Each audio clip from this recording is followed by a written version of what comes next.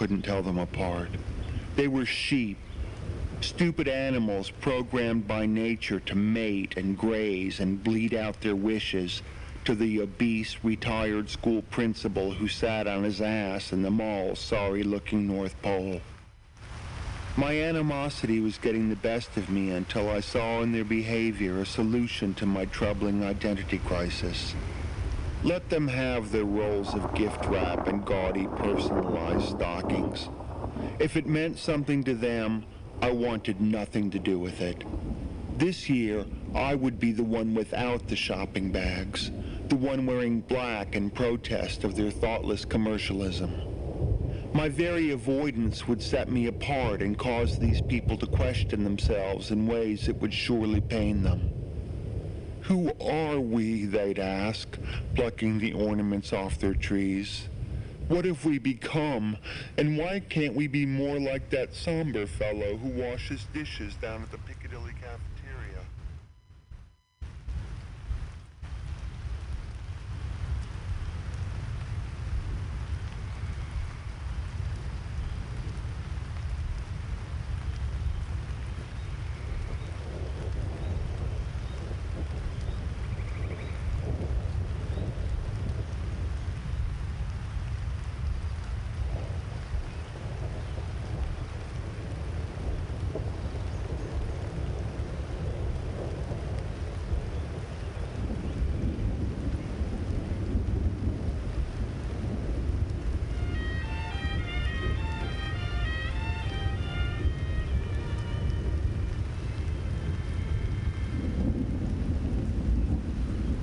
Chestnuts roasting on an open fire.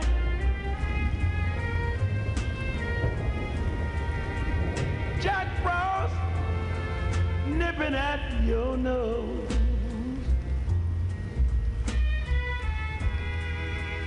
Yuletide carol, he sung by a choir. Folks dressed up like Eskimo, everybody knows a turkey and some mistletoe.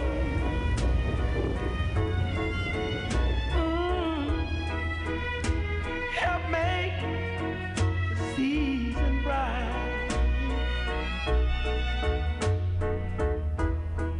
Tiny tots with their eyes all aglow will find it hard to sleep tonight. They know that Santa's on his way. He's loaded lots of toys and goodies on his sleigh. And every mother child is gonna spy to see if a reindeer can fly. Oh, and so I'm offering you this simple phrase. No, no, no, kid, from 1 to 92.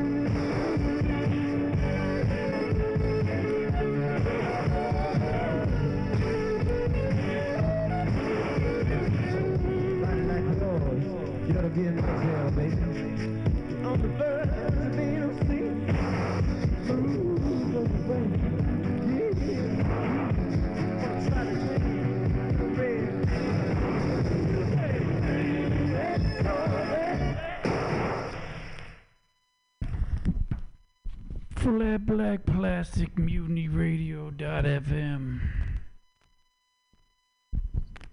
Happy holidays. Send us some money. Click on the website. We deserve it.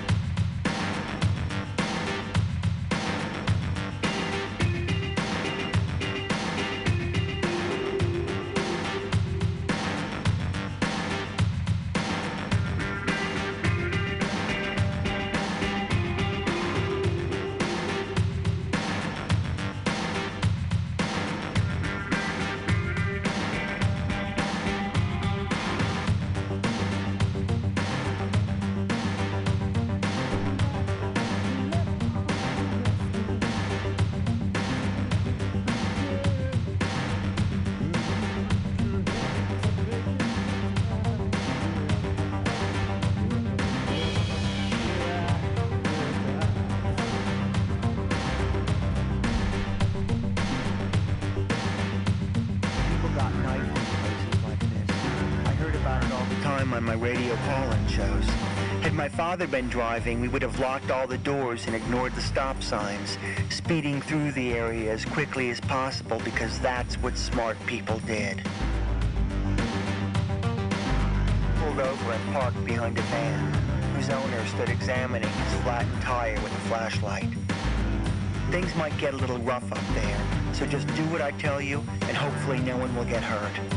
She flipped her hair over her shoulder and stepped out of the car, kicking aside the cans and bottles that lined the curb. My sister meant business, whatever it was, and in that instant she appeared beautiful and exotic and dangerously stupid.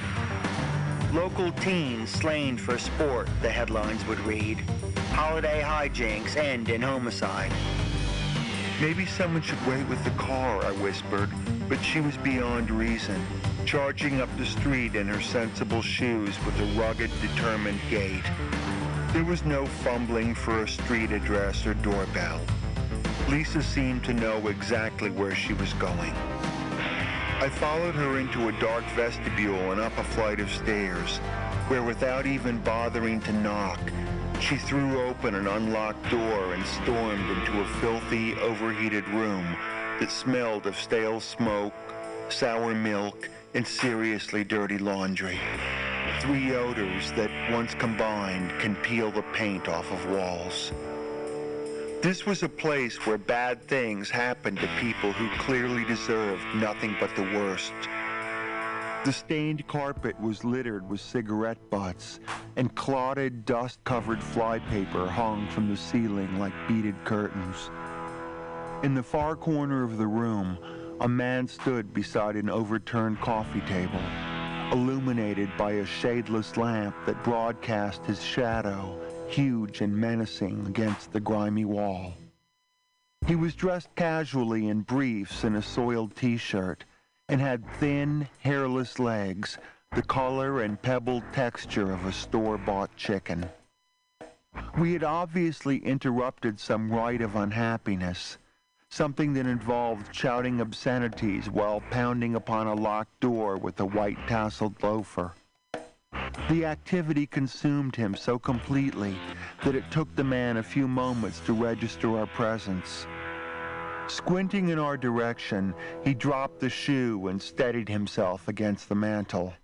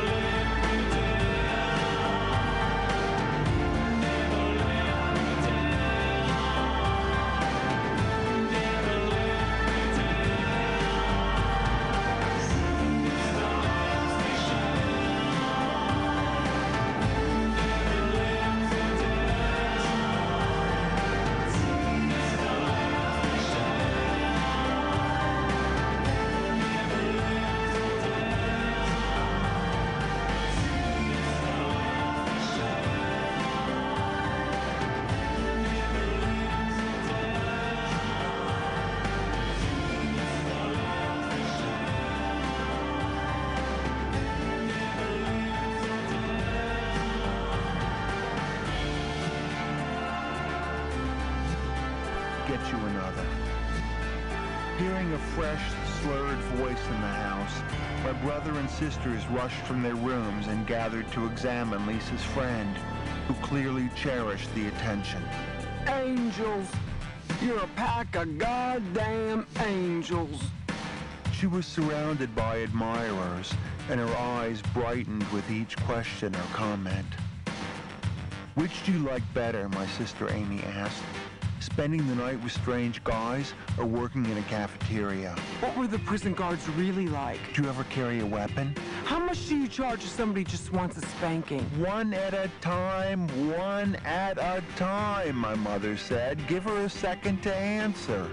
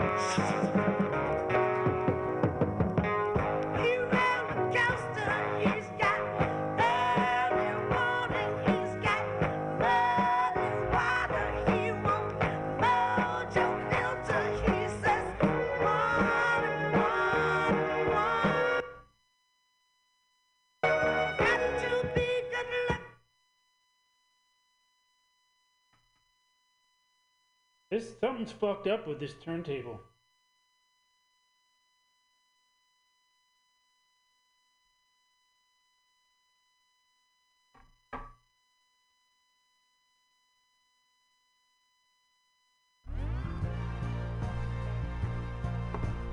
Na na na na, hey you.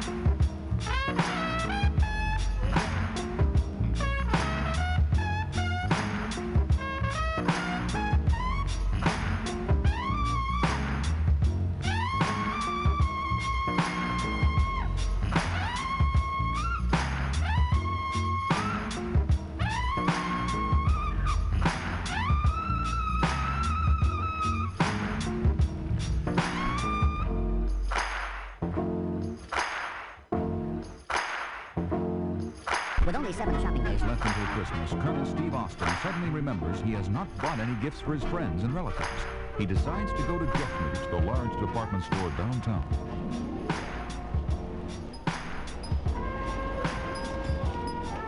Can I help you, sir? Yes, I'm looking for something in perfume. Any particular fragrance? I thought you might be able to suggest something. Well, there certainly is a large variety to choose from. I can see that. What's the commotion about? That's where the store Santa Claus holds court. Probably some kid didn't get what he wanted and is registering a complaint.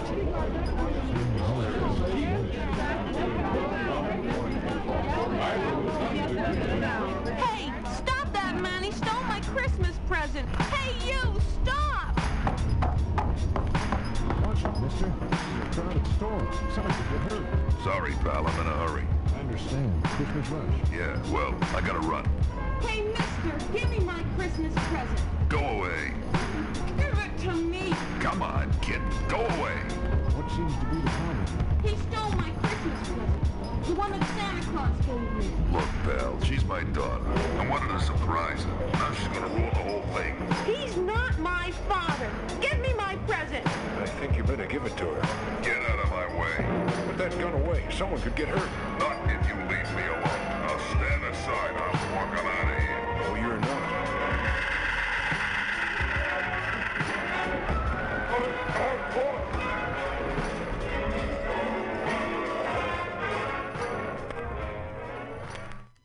Later, at the Office of Scientific Intelligence, Colonel Steve Austin is in the security conference with his boss, Oscar Goldman, Good thing you called me in on this, Steve. When I grabbed that guy, he dropped the package and it broke open. I could see the thing inside was no ordinary Christmas present. That's why I picked it up and got it to you. Steve, you seem to have a talent for finding trouble. But in this case, you may have stumbled on a major espionage ring. An espionage ring? Steve, the man you fought with in the department store is Harrison Fredericks. For a long while, he's been known to be a free agent in the espionage market, selling his services to the highest bidder. But what is even more interesting to us is what he was carrying in that package. What was it? It was an electronic fuel cell for our latest attack missile, the SYR-9. The SYR-9? I thought that was out in California.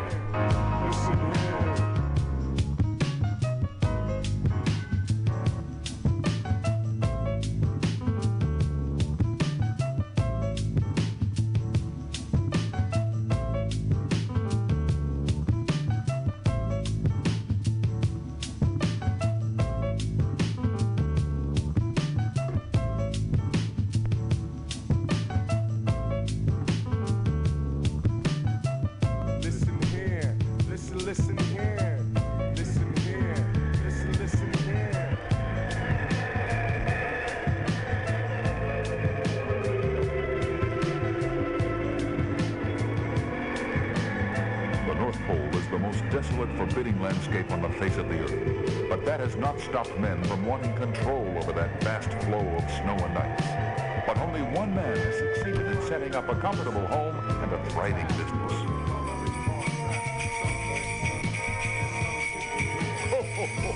Come on, fellows, let's get that.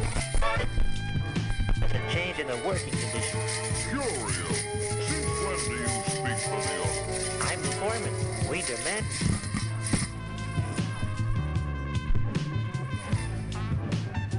Where?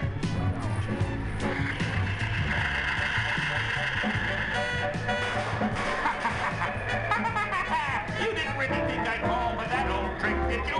Steve, I'm hit. You are my prisoners. Come with me.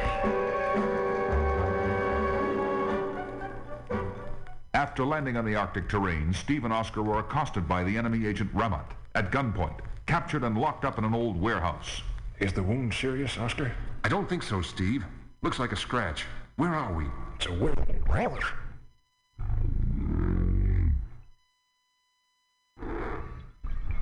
Where are we?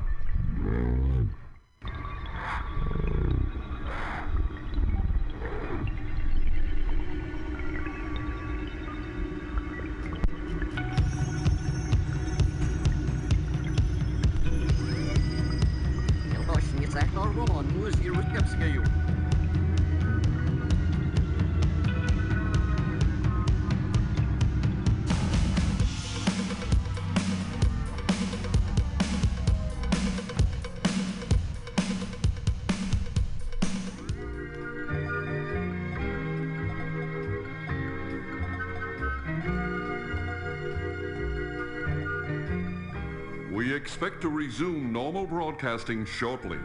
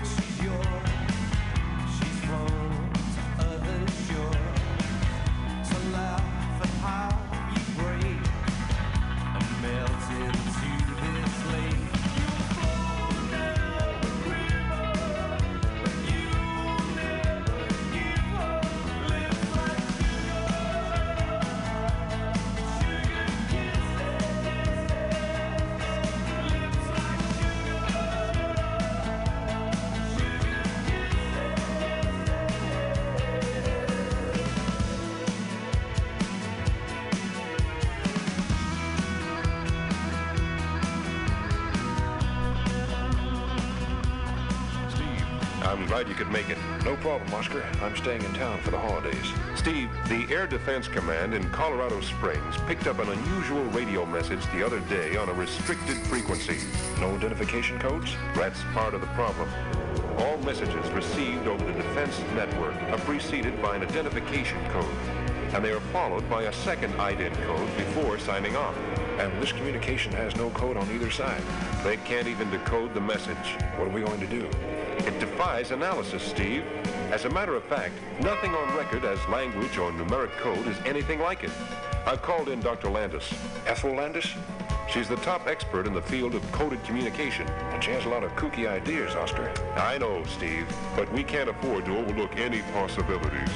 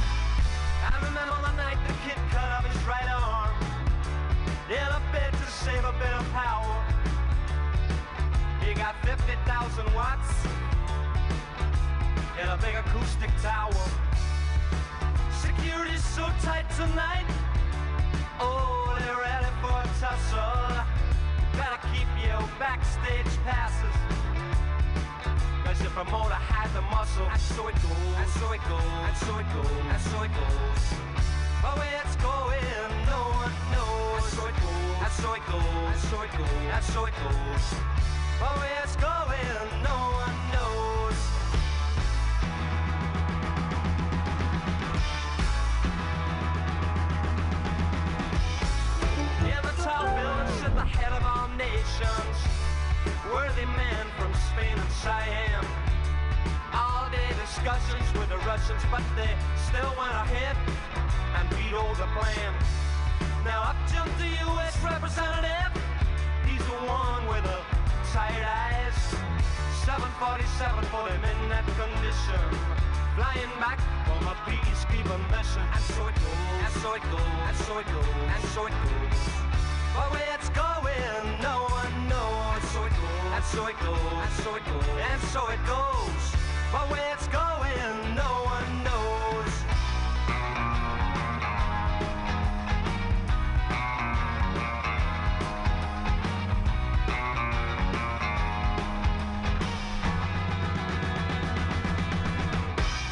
And in the air there's aftershave lotion.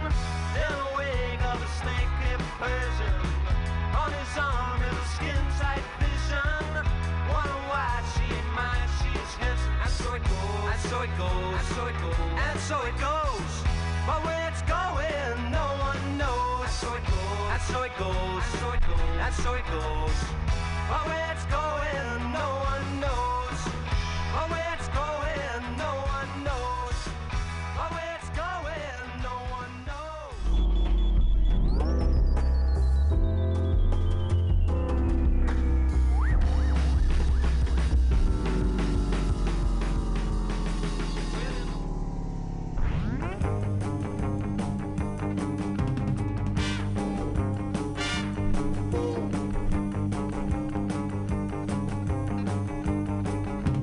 That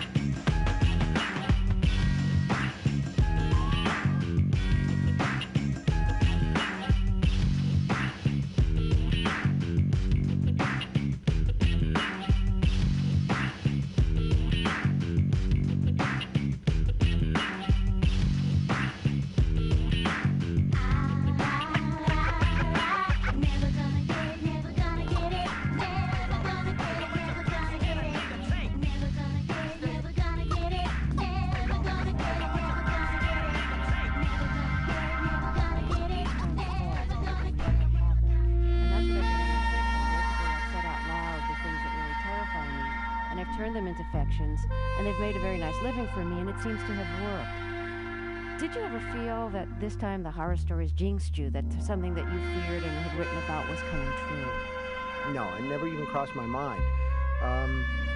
It's strange because off and on in my career as a writer, I have certainly written. This is Fresh Air. I'm Terry Gross. My guest Stephen King was nearly killed in June of 1999 while taking his daily walk. He was walking along the gravel shoulder of Route 5, a two-lane highway near his home in Maine, when he was struck by a van driven by Brian Smith, who had several prior convictions for speeding and reckless driving. Over a year later, Smith was found dead in his home. King is still recovering from his injuries, which included 9 breaks in his right leg, his right knee split almost directly down the middle, a fracture of his right hip, 4 broken ribs, and a scalp laceration that required nearly 30 stitches. His spine was chipped in 8 places. Yet, fairly early in his recovery, he returned to writing. I spoke with Stephen King in 2000 after the publication of his book On Writing, which is part memoir, part reflection on his craft. The last chapter is about the accident. We started with a reading. Most of the sight lines along the mile of Route 5 which I walk are good, but there is one stretch, a short, steep hill, where a pedestrian walking north can see very little of what might be coming his way. I was 3/4 of the way up this hill when Brian Smith, the owner and operator of the Dodge van, came over the crest. He wasn't on the road, he was on the shoulder, my shoulder. I had perhaps 3/4 of a second to register this. It was just time enough to think, my God, I'm going to be hit by a school bus. I started to turn to my left. There is a break in my memory here. On the other side of it, I'm on the ground, looking at the back of the van, which is now pulled off the road and tilted to one side. This recollection is very clear and very sharp, more like a snapshot than a memory. There is dust around the van's taillights. The license plate and the back windows are dirty. I register these things with no thought that I have been in an accident or of anything else. It's a snapshot, that's all. I'm not thinking. My head has been swapped clean. There's another little break here.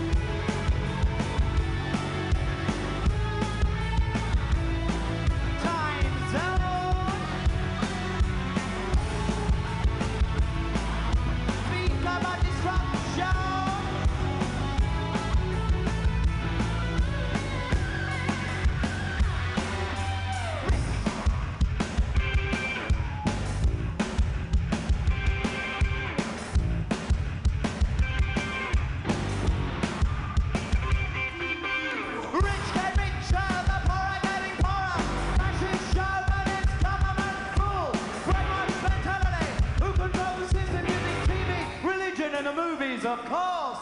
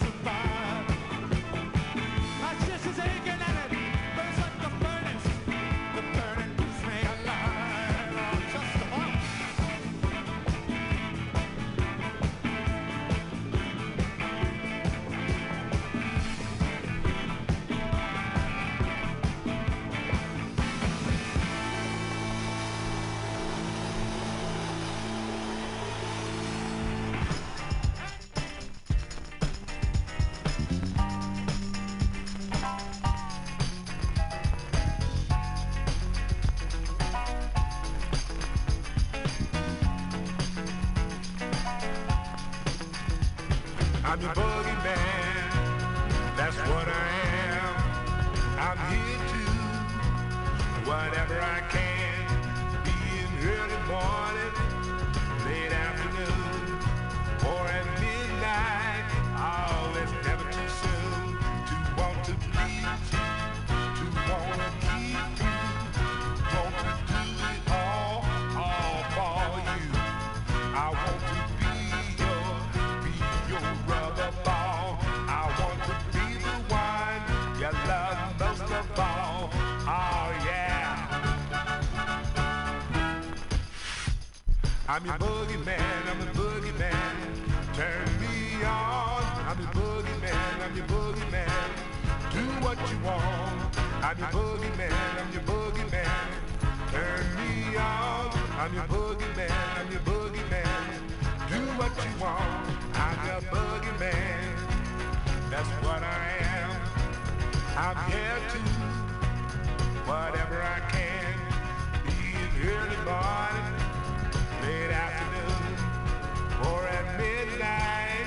Oh, it's never too soon to want to tease you, to want to hug you. I want to give my all to you. I want to be the one to understand. Oh, wherever I am, oh, wherever I am, oh yeah. I'm your boogeyman, I'm your boogeyman. Turn me on. I'm your boogeyman, I'm your boogeyman. Do what you want. I'm your boogeyman, I'm your boogeyman. Turn me on. I'm your boogeyman, I'm your boogeyman. Do what you want. I'm your boogeyman. That's what I am. I'm here to whatever I can. Be in early morning, late afternoon, or at midnight. Oh, it's never too soon. I want to be the one who want to be with you. Yeah, we'll be together, you and me. I want to see you, oh girl, be with you. I want to love you up from some natural. Oh yeah, oh yeah.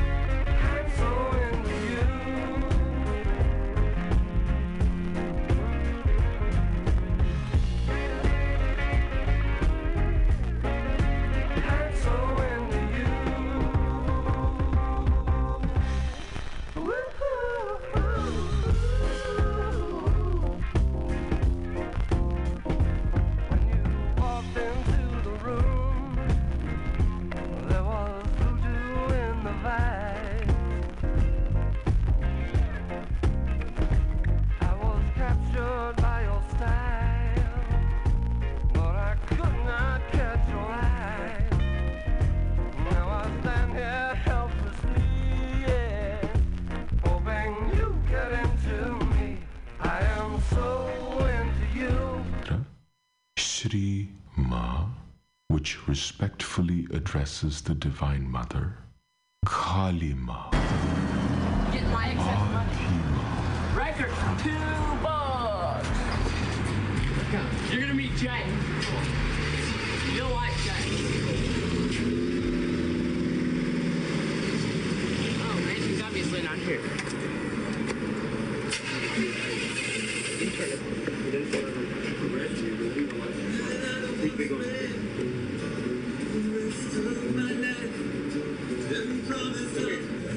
Okay, the guy you saw with the mohawk, he's Larry Horgan. He's in a band called Random Conflict. He used to be in Skeleton Guard, but now he's in something else. You can buy their tape here. Ours will be here soon. Did you know that? Ours will be here soon. Ah, look, he obviously didn't get anything in. Scorpions. Last row of new arrivals. Everything else we've already looked at. Usually the good stuff's in there.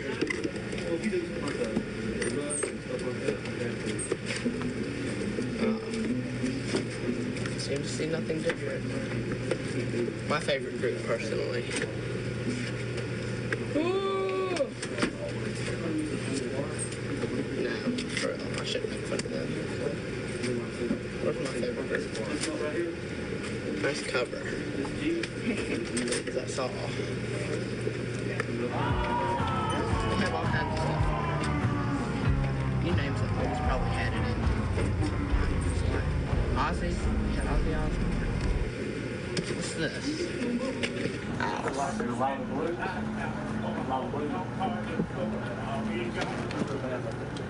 Tron. Queen's right.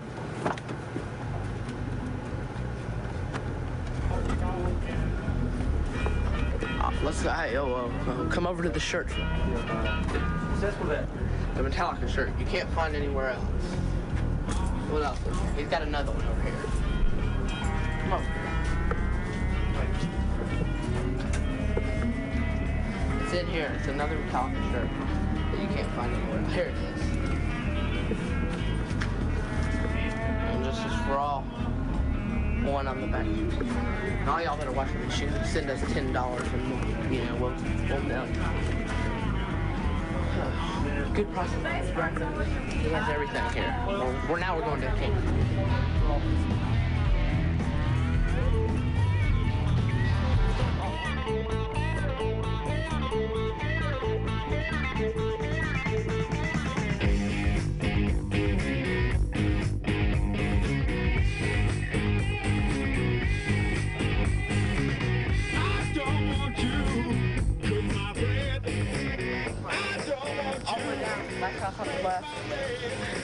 If you're over 14 and you're a girl, come over. That van is right there. That's where he's from. Way down there. If you're a 14-year-old girl or older, we've already heard you. Or younger, say that. Or somebody. Or if you're not a guy, and none of y'all little people. I hate the little people. Come over. No, Capri. Get this. No. Oh wait, the girls, the female fan. My father's gonna be watching this. Okay, we're at Chad's house right there. That's Chad's house. We're going to my house.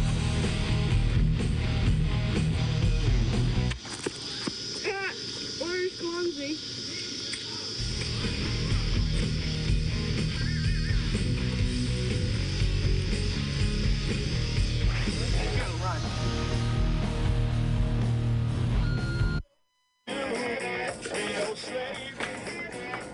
Yeah, this way, real quick.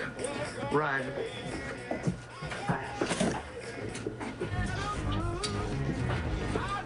My room. Kiss. My old tapestry. My most treasured album.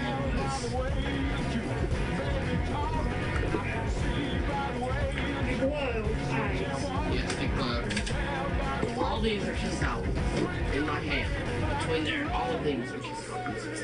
And for the Motley Crue fans out there, well, here's the one you'll never get. See that? There's one. Here, this is one of my favorites. Daryl has this too. It's the Helter Skelter picture disc. Is that not gorgeous? That's good. Their new album,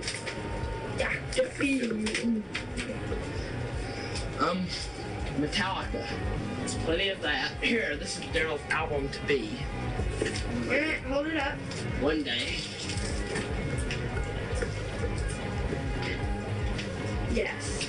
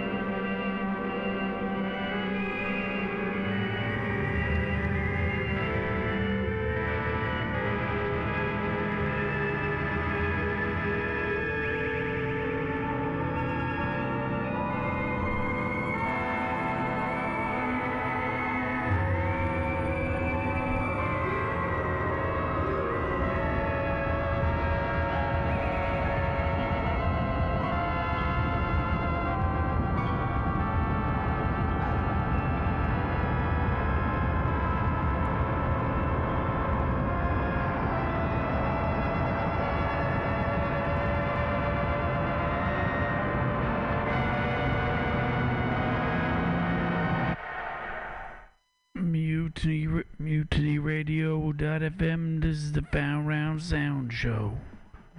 Remember, vote with your dollar. Send $1 to us. Send more. Send less. We need it.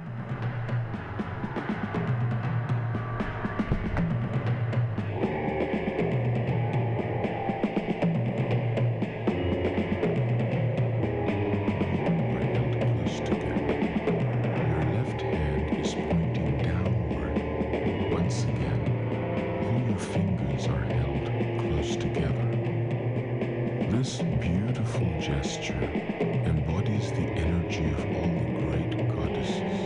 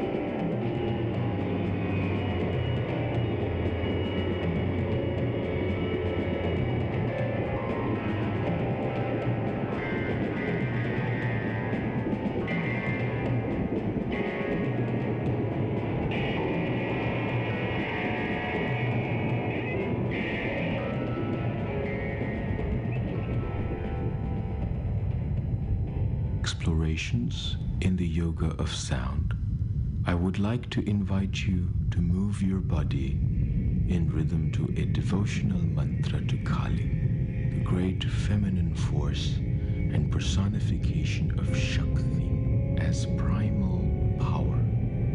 Start by standing with your right hand pointing upward and away from you. All your fingers are held close together.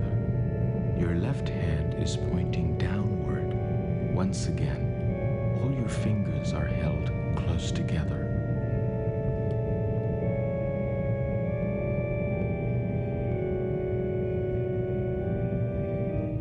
All your fingers are held close together. This beautiful gesture embodies the energy of all the great goddesses, offering solace to the suffering and blessing the world with divine grace. Begin to turn slowly and deliberately while maintaining this mudra.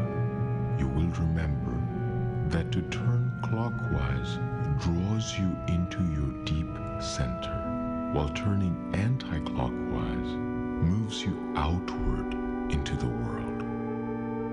Let your body move in the direction it feels most inclined to. Clockwise motion will draw all energy into your center, transforming it, while the opposite will allow energy to flow out of your deep center into the world, offering healing to where it is most needed at this time. Whatever images come to your mind, be aware that you are blessing and relieving suffering through chanting this mantra with devotion. There are 4 exclamations in this mantra.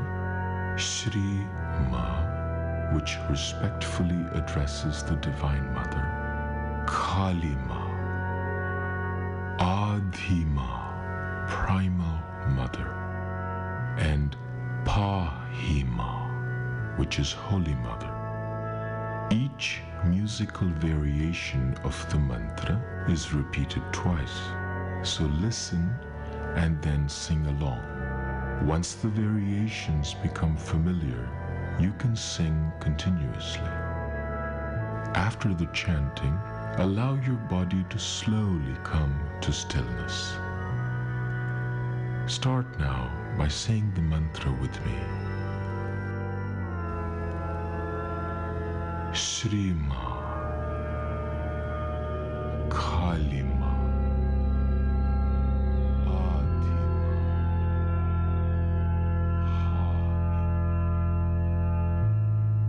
Shri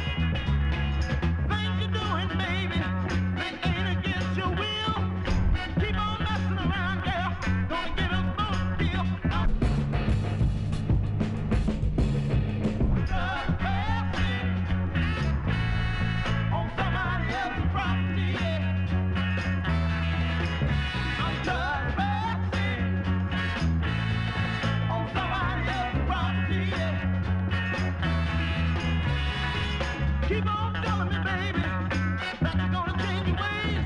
If we catch us flying, we're gonna end up dynamite. Put us both away. I'm trespassing on somebody else's property.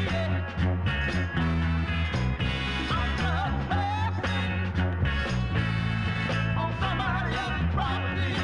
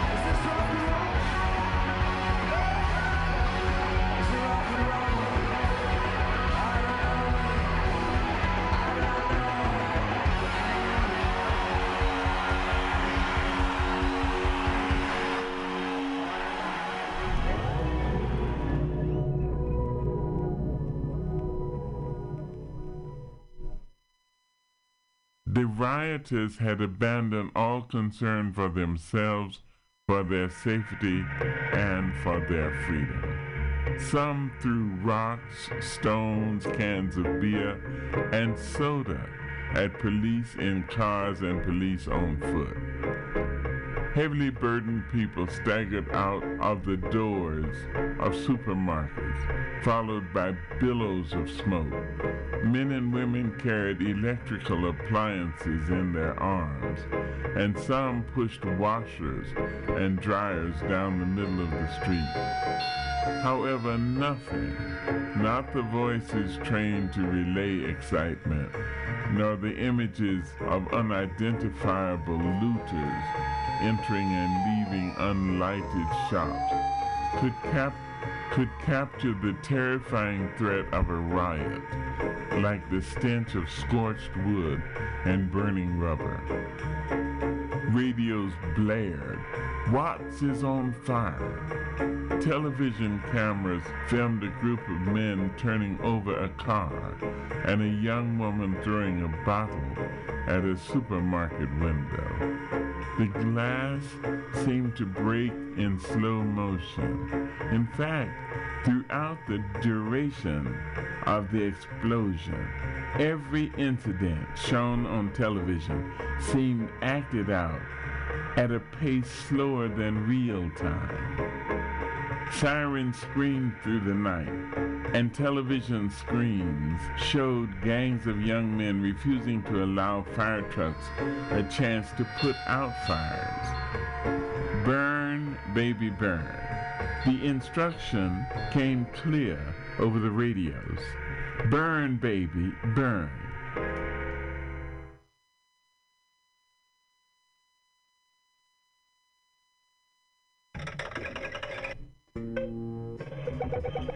Then I walked.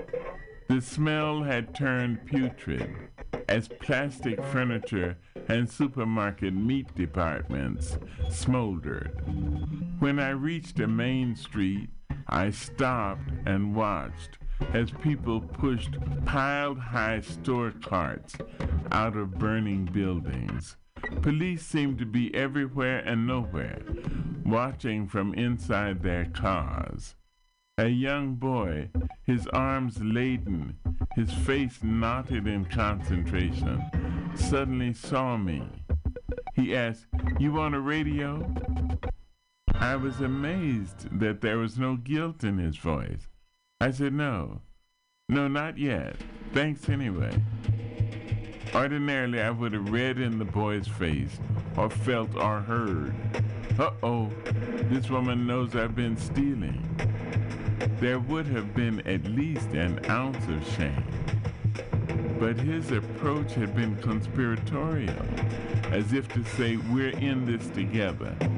I know you not only know what I'm doing, but you approve of it and would do it yourself if you could." Smoke and screams carried in the air. Someone behind me was cursing long, keen streaks of profanity. It became hard to discern if the figures brushing past me were male or female, young or old. The farther I walked, the more difficult it was to breathe. I had turned and started back to my car when a sound cut the air. The loud whine of police sirens was so close it stabbed into my ears. Policemen in gas masks emerged out of the smoke, figures from a nightmare. Alarm flooded me, and in a second I was dislocated. It seemed that the sirens were in my nose, and smoke packed my ears like cotton. Two policemen grabbed a person in front of me. They dragged the man away as he screamed, "Take your hands off me, you bastards! Let me go!" I ran, but I couldn't see the pavement, so it was nearly impossible to keep my footing. I ran anyway.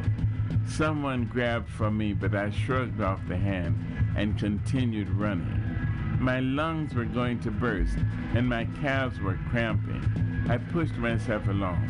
I was still running when I realized I was breathing clean air.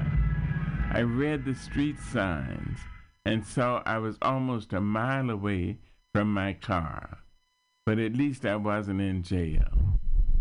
Because I had run in the opposite direction from where I had parked, I would have to circle Watts to find my car.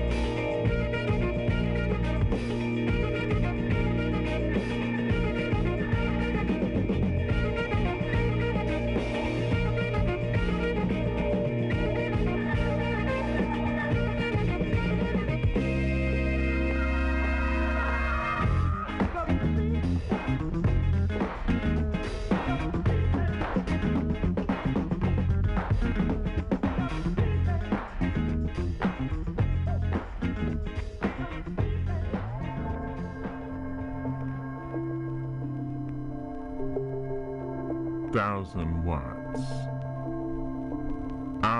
Your friend Charlie pawn shop was a glorious blaze. I heard the flames lick, then eat the trays of zircons, mounted in red gold alloys. Easter clothes and stolen furs burned in the attic. Radios and TVs crackled with static plugged in only to a racial outlet. Hospitality Southern style, cornpone grits and you all smile. Whole blocks novi, brand new stars. Policemen caught in their brand new cars. Chugga chugga chugga, get me one nigga. Looting and burning, he won't get far. Lightning, 100 watts. Detroit, Newark, and New York. Screeching nerves, exploding minds, lives tied to a policeman's whistle and a welfare worker's doorbell finger. Spirit walked with me on my second visit to the exploding section of Watts. I became invisible in the black community. I had to stop and stand still when I realized that no one seemed to see me. When I had visited Watts on the first day of my new job, no one spoke to me or commented on my presence, but I was seen. This time, I could have been in a white neighborhood. When a black person appears in a white part of town, there's a moment of alarm. But if the black doesn't appear threatening, he is erased from the white mind immediately. In the black community, a black person is always given her humanity. On this visit to Watts, the responses were different. Neither the looters, the police, the spectators, nor the National Guard took notice of me. A group of young men was bouncing a car filled with white passengers whose faces looked like Halloween masks through the car windows. Terror bulged from their eyes, and if the windows had been open, I would have heard the screams pouring out of their wide, gaping mouths. A phalanx of police slipped by me and were upon the rioters quickly and quietly. The officers began handcuffing the offenders, and I turned my attention to the now settled car. Its inhabitants were exchanging smiles that I didn't read as smiles of relief, but rather of satisfaction. They had come to Watts to get a thrill, and hadn't they done just that? The newly arrested men were marched close enough for me to touch them, but neither they nor the police regarded me. I came upon some people who were sauntering down the main street, casually taking in the sights. They were so at ease in that uneasy time and place that it was obvious that they lived in the neighborhood. Their concentration was on the stores and the burned out shells of buildings, so they didn't see me. The havoc now had areas of calm, and either I brought serenity with me or it found me wherever I was. I watched as people sifted through debris. Each whole cup or unbroken plate was treated as a treasure. A woman smiled with pleasure when she found a matched pair of shoes. A man passed me carrying a pair of well-worn pants. He was grinning.